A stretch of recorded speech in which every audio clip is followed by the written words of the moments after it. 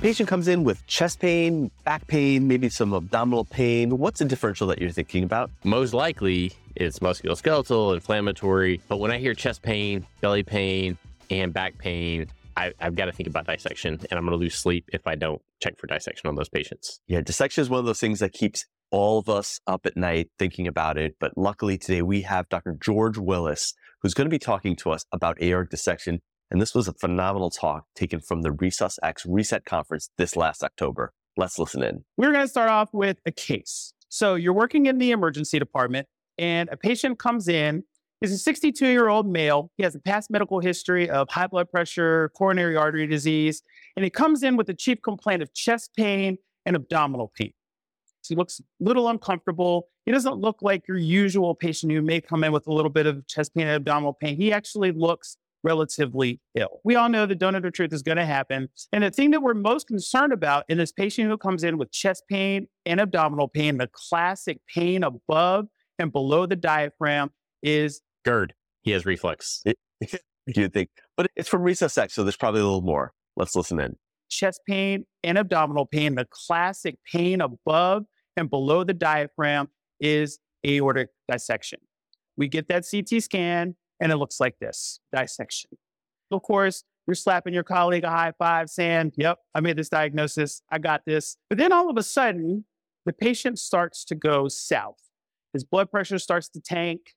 He's looking a little bit more ill, and things are not going in the way that you're thinking that they were supposed to go. You started all the appropriate medications, but now his blood pressure is lower. You call the surgeon, and the surgeon's, look, I'm really busy. I know you have to get this patient to the operating room, but unfortunately, I can't get there in time. Steve, just talking about type A dissections, I want to know the types of medications you're hanging, the things that you're doing, who you're calling. Give me the step-by-step. Absolutely. Medications, before this patient becomes hypotensive, my first priority is lowering that heart rate, and I'm doing that with ESMO. And I'm getting pretty aggressive with the esmolol, trying to get that heart rate less than 60. And then after the esmolol, I like narcardipine to go ahead and, after I get the heart rate down, go ahead and start getting the blood pressure down. Always want heart rate control first. If I start the narcardipine, that might actually drive up the heart rate. So I'm an esmolol first and then narcardipine kind of guy when their blood pressure is normal or high. Again, getting that heart rate as low as I can, getting that blood pressure as low as I can. And I'm not delaying calling my surgeon. That's as I'm getting someone else to order meds for me. I'm getting my cardiothoracic surgeon paged and trying to get definitive management of this taken care of. Fantastic. Let's get back to George. What do we do in this scenario with this patient who comes in with a dissection? We've done the hard part. Now we have to manage them appropriately. So we all know that when we're making the diagnosis of aortic dissection, the first and most important thing is to think about it. A lot of times, this is actually the hardest part. We see a lot of patients who come in with chest pain. Some people come in with back pain, people who come in with abdominal pain. And a lot of times we're looking for some other pathology because it's much more frequently encountered in the emergency department. Steve, I remember when I was a first-year resident, all bright-eyed and bushy-tailed about being in residency, reading that missing a dissection is the standard of care. And even though I haven't seen a dissection yet, I was like, this is going to be a really long career. It's tough, Amy. I've seen some insane presentations that ended up with dissection. Little twinge in the chest that got better. Classic symptoms for GERD, other things. I'd say about half the dissections I found actually found on accident looking for other stuff. It's a very difficult diagnosis to make. Hopefully, in your career, they'll all present this classically. Absolutely, Steve. Great points. I guess the most important thing is just to stay vigilant and keep it on your differential. Let's get back to George. Dissection is one of those zebras that we're supposed to think about, but oftentimes we may miss because we don't think about this diagnosis enough. But once we make the diagnosis of aortic dissection, our job is not done. Now we have to manage it, especially when they start to crash on you. You have to make some very critical actions in order to prevent these patients from having a bad outcome. The goal is to get these patients to the operating room as quickly as possible, but when their blood pressure starts to drop, the surgeon may be a little bit hesitant to take this patient to the operating room with a low blood pressure. The big first don't that you don't want to do in a patient who comes in with a dissection who all of a sudden drops their blood pressure is assume, oh, It's because I got that nicardipine drip up too high. I just need to start dialing it back. The pathophysiology for this disease is not that your drip is causing the problem. Obviously, these patients have a significant problem with afterload, and anything that we're doing is trying to prevent the propagation of that intimal flap into a worsening dissection. But when they drop their pressure, it is not the drip. The drip is not the problem. We all have talked a lot about ultrasound this course, and Haney and I and a lot of our colleagues love to use the ultrasound. And this is a scenario where your ultrasound is going to be your friend because it's going to help you make the diagnosis of what's potentially going on with this patient who's crashing in front of you. And the first thing that you're going to be looking for is tamponade. Tamponade is the thing that kills most patients with a type A dissection. These patients have a 54% mortality when they develop tamponade if they've had a type A dissection. When I was at the University of Maryland, I worked in the CTICU, and there was this one surgeon that loved to give this talk every year, and I had heard it a billion times. And it was just like, they called it type A dissection because I want to be awoken in the middle of the night to tell me that the patient was there. And I rolled my eyes every time. But the point is that the mortality rate for these patients is 1% to 2% each hour. That's pretty bad. So it really solidifies the fact that you got to suspect this disease, get your bedside ultrasound on the patient because of mortality is super duper high. All we're doing is temporizing. We got to get them to the OR. So next, George is going to talk about the really bad stuff that can happen when your patient has an aortic dissection. Now, when we think about dissection and how a patient manifests into having tamponade, it's really part of two potential pathophysiologies for how this occurs. The first one is that they frankly just rupture directly into the pericardium. And when that happens, these patients have what we quickly call sudden cardiac death. These patients are not patients that you're going to see in your emergency department under most circumstances. The other thing that happens sometimes in these patients, though, and these are the patients that you are more likely to see, is that they develop an effusion, usually due to a process across the intimal flap, where fluid goes across that intimal flap into the pericardium. And in that circumstance, these patients have a very precipitous drop in their blood pressure. So here, George is talking about two ways that tamponade can present for patients with aortic dissection. The first way, you're probably never going to see because these patients will die in the scene. They basically have rupture across the aorta into the pericardial sac, and they're going to die. The second way is probably the way you've been seeing patients who present tamponade, and that's when there's a tear in the that's dissecting into the flap. That dissection flap goes into the pericardium, and these patients are slowly leaking into the pericardium, causing tamponade, and that's how these patients present. So when you see pericardial tamponade, it solidifies the fact that you have to be super vigilant about calling the surgeons and getting these people to the OR. So this is a really important point, and George is going to go through the pathophysiology about what happens when you intubate and provide positive pressure to a patient in obstructive shock. This is a very important point that you need to remember for tamponade, but also other forms of obstructive shock. Don't intubate these patients haphazardly. A lot of times we see very critically ill patients who come into the emergency department who are hypotensive and they look ill. They may not be maintaining their mental status. And we think to ourselves, this patient might need to be intubated. If you do that, and this patient is very quickly going to decompensate and likely die. The reason why this happens is because when they have a pericardial effusion, there's a vice grip surrounding the heart, not allowing there to be adequate cardiac output. When you intubate these patients, now you're adding in positive intrathoracic pressure, and all that's going to do is further constrict the heart, preventing any further cardiac output. You don't want to do this to the heart, especially in this patient population. What do you want to do? You want to RBI. Now, you're going to hear a little bit about RBI as we go through this, as well as other talks, and that is resuscitate before you intubate. Resuscitation before intubation, as we know, is critical in patients who come in who need to be intubated. I absolutely love this concept of resuscitate before you intubate, RBI, not RBF, RBI. And Steve, how do you RBI your patients? You got to optimize them. Do your rush exam and try to figure out what's going on. This patient, they probably need blood products to get their blood pressure up. They probably need some vasopressors as well. I love getting an A-line in if I have enough time. So getting that A-line in is going to give me second-to-second blood pressure monitoring. And in this patient especially, you want to look at your CT scan. And if one of the arms is dissected off, if blood's not getting to one of those arms, make sure you're not putting an A-line in a vessel that is part of the dissection. I absolutely love that. Let's go back and listen to George and hear how he evaluates his patients who are at risk for decompensation. We've all heard about using the shock index to decide which patients may need to be resuscitated. And we know that the shock index equation is the heart rate divided by the systolic blood pressure. And we want that heart rate over the systolic blood pressure to be high. What happens when it's low? And in circumstances with patients who have an aortic dissection with tamponade, we still want to resuscitate before we intubate. And the way that we're going to fix this is by doing ABI. ABI is not ankle brachial index. It actually stands for aspirate before you intubate. So when you see this, who tapped that? Oh, show. I would definitely tap that. For those of you on the podcast, George is now showing a picture of pericardial tamponade, and then it's a doozy. But in the scenario with patients who have tamponade, we're a little bit hesitant to tap that. Why? There's some literature about that. And that literature says don't empty the pericardium. This is the first paper that came out. This is the Isselbacher study, and this looked at the mortality rate in patients who had tamponade with a type A dissection who had a pericardiocentesis. And the mortality was abysmal. 75% of patients who had a pericardiocentesis of a pericardial effusion with tamponade from a type A dissection died. Now, that's 3 out of 4, because it was 3 out of 4 patients. But in the same vein of that, that caused a lot of the literature to say, don't tap pericardial effusions with tamponade with type A dissection. But there's been some more recent literature that says otherwise.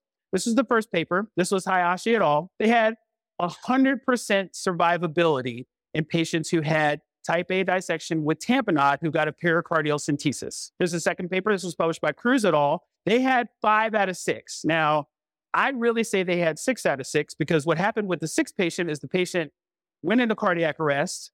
They diagnosed a pericardial effusion with tamponade. They did a pericardiocentesis, and the patient didn't come back to life. I don't think that really counts. It wasn't the pericardiocentesis that killed the patient. It was the fact that they went into tamponade and they couldn't resuscitate them. But they said 5 out of 6, so we're going to leave it alone. And then this is the most recent paper. This was the Nakai study. This looked at 49 patients who all had pericardiocentesis after dissection. And again, they had 100% survivability. So when you look at these papers and compare them to the Isselbacher study, what is the big difference between their research and Isselbacher's research? And it was one thing, how much they pulled off. The Isselbacher study, they took off all of the fluid from pericardial slack. And in the other 3 papers, they just did something called CPD, which stands for controlled pericardial drainage. Controlled pericardial drainage involves not emptying the pericardium, but pulling off 5, 10 mLs to reestablish hemodynamics, and then put your hands in your pocket and slowly back away from the patient. Do no harm. So this is a really important point. There's still teachings out there that say you never drain a pericardial effusion with a type A dissection. But as George points out, it's necessary and safe in patients when they're crashing, but take out just enough to get them back and then stop. 5 to 10 mLs, do not fully drain the pericardial effusion. And this is the same thing in trauma too, because if you drain too much fluid off of that space, what happens is wherever that rent in the vascular space is, you're allowing it to now fill up again. And so if you drain the whole thing, it's just going to keep filling, drain, filling, filling. The best thing to do is allow the heart to refill again by pulling off just enough fluid, but not enough to relieve the pressure on that torn piece of intima. Let's go back to George and listen to how he does that procedure. How do I do this? I like to use ultrasound-guided pericardiocentesis, and I use the peristernal long view.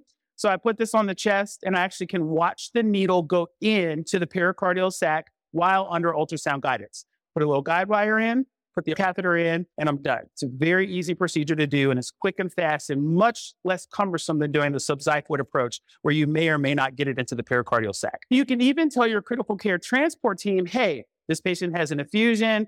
I'm draining off some fluid. So while in transport, if the patient's blood pressure starts to tank, just take a syringe, pull off 5 to 10 mLs, reestablish their hemodynamics, and most critical care transport teams are comfortable with this. The second thing you're looking for, so you've got your ultrasound, you've looked at the heart, there's no pericardial effusion. The next thing you want to make sure you're not missing is cardiogenic shock. And there's 2 ways these patients can manifest cardiogenic shock. The intimal flap can go across the coronary vessels, causing there to be a massive myocardial ischemia and infarction. Subsequently, the patient goes into cardiogenic shock from a decreased EF. Or more commonly, what you're going to see in a very precipitous drop in their blood pressure is the patient develops an aortic root dilatation. So they develop aortic regurgitation, which causes them to develop pulmonary edema, and subsequent hypotension. So George is saying that you've cleared out the pericardium as being a cause of the shock because you drained the effusion or you reduced it to the point where it's better. And now you have to focus on other things that are going on. That's why ultrasound is so helpful. You're going to look at the LV and the RV to see if there's any decreased function. Maybe there's ischemia that's happened, or is the problem that the aortic valve root has gotten so big that there's severe aortic regurgitation, also causing shock. Steve, how are your bedside aortic valve replacement skills in the emergency department? Phenomenal. Pop it in, easy. But if I've rolled out the other stuff, this just reinforces the urgency of getting them to a surgeon. Let's go back to George, and he's going to show us how to make this diagnosis. So how are we going to diagnose this?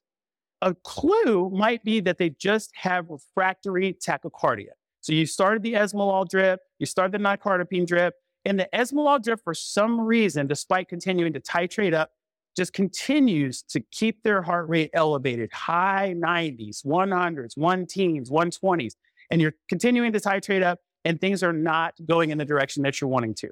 The heart is trying to maintain cardiac output. And the way it's doing that is by increasing the heart rate. So that's how it's trying to keep the cardiac output up. So in that circumstance, get your ultrasound because you want to make this diagnosis. So what are you looking at? You're going to do again, peristernal long. You're going to take a quick peek at the aortic root. If it's big, and if you know how to use color Doppler flow, now I'm not a ultrasound aficionado. I can put the ultrasound on the chest and take a look and say, yep, that looks right, or nope, that doesn't look right. But do I know how to use color Doppler flow? A little bit, tiny little bit. You can put color Doppler flow and see if there's any aortic regurg, but if that aortic root is very large, the likelihood is they're going to have some aortic regurgitation, and that's going to be your cause. So what do you do in this scenario? Don't focus on the heart rate control. In this circumstance, your primary goal is going to be maintaining that systolic blood pressure, and you may even have to start pressors on these patients to prevent them from developing profound hypotension and subsequent cardiac arrest. Man, see, this is really advanced stuff that George's talking about, and I don't want anyone to think that you should be making this diagnosis without the use of an ultrasound. It is so vital in your evaluation. Maybe use a little bit of esmolol to slow them down, promote some cardiac filling, and this is only in the short term to treat their shock. Again, just reinforcing, don't waste time. If the OR is ready, go to the OR, call your surgeon, get this patient to the OR. We've got to do everything we can to temporize this patient, to buy them time till they get to the OR. But ultimately, the OR is what's going to fix them. Beautifully said. And look, George provides a great summary here. So let's listen in and hear him encapsulate this whole talk in just a few points. So the big take-home pearls that I want you to take from this talk. Number one, focus on using the ultrasound to look for these aortic dissection complications. Look for dissection with tamponade. Look for dissection with cardiogenic shock.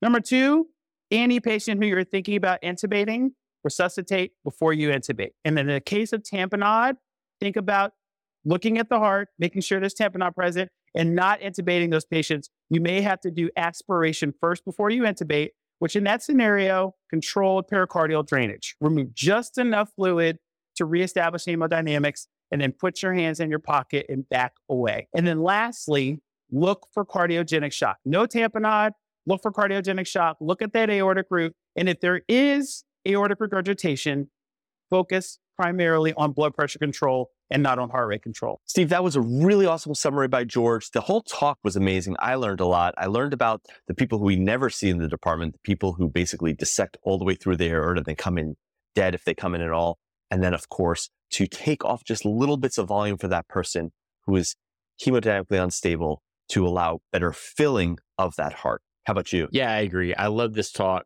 because I think we intuitively knew when the patient crashed, we had to drain that fluid, but we always felt guilty. So I love that George gives us permission, if you will, with evidence that if your patient is crashing, it's okay to take a little bit of fluid out of that pericardium. Fantastic. If you want to hear the whole talk in its entirety or any of the other talks that George gave or any of the Resus X Factors gave, head over to resusx.com and sign up for the Resus X Reset Conference. You will find a ton of great education on there, and you can also earn some CME credits. Steve, thanks for being on today, and will you come back and do some more episodes with me? For sure, man. It was fun. Take care. Thanks.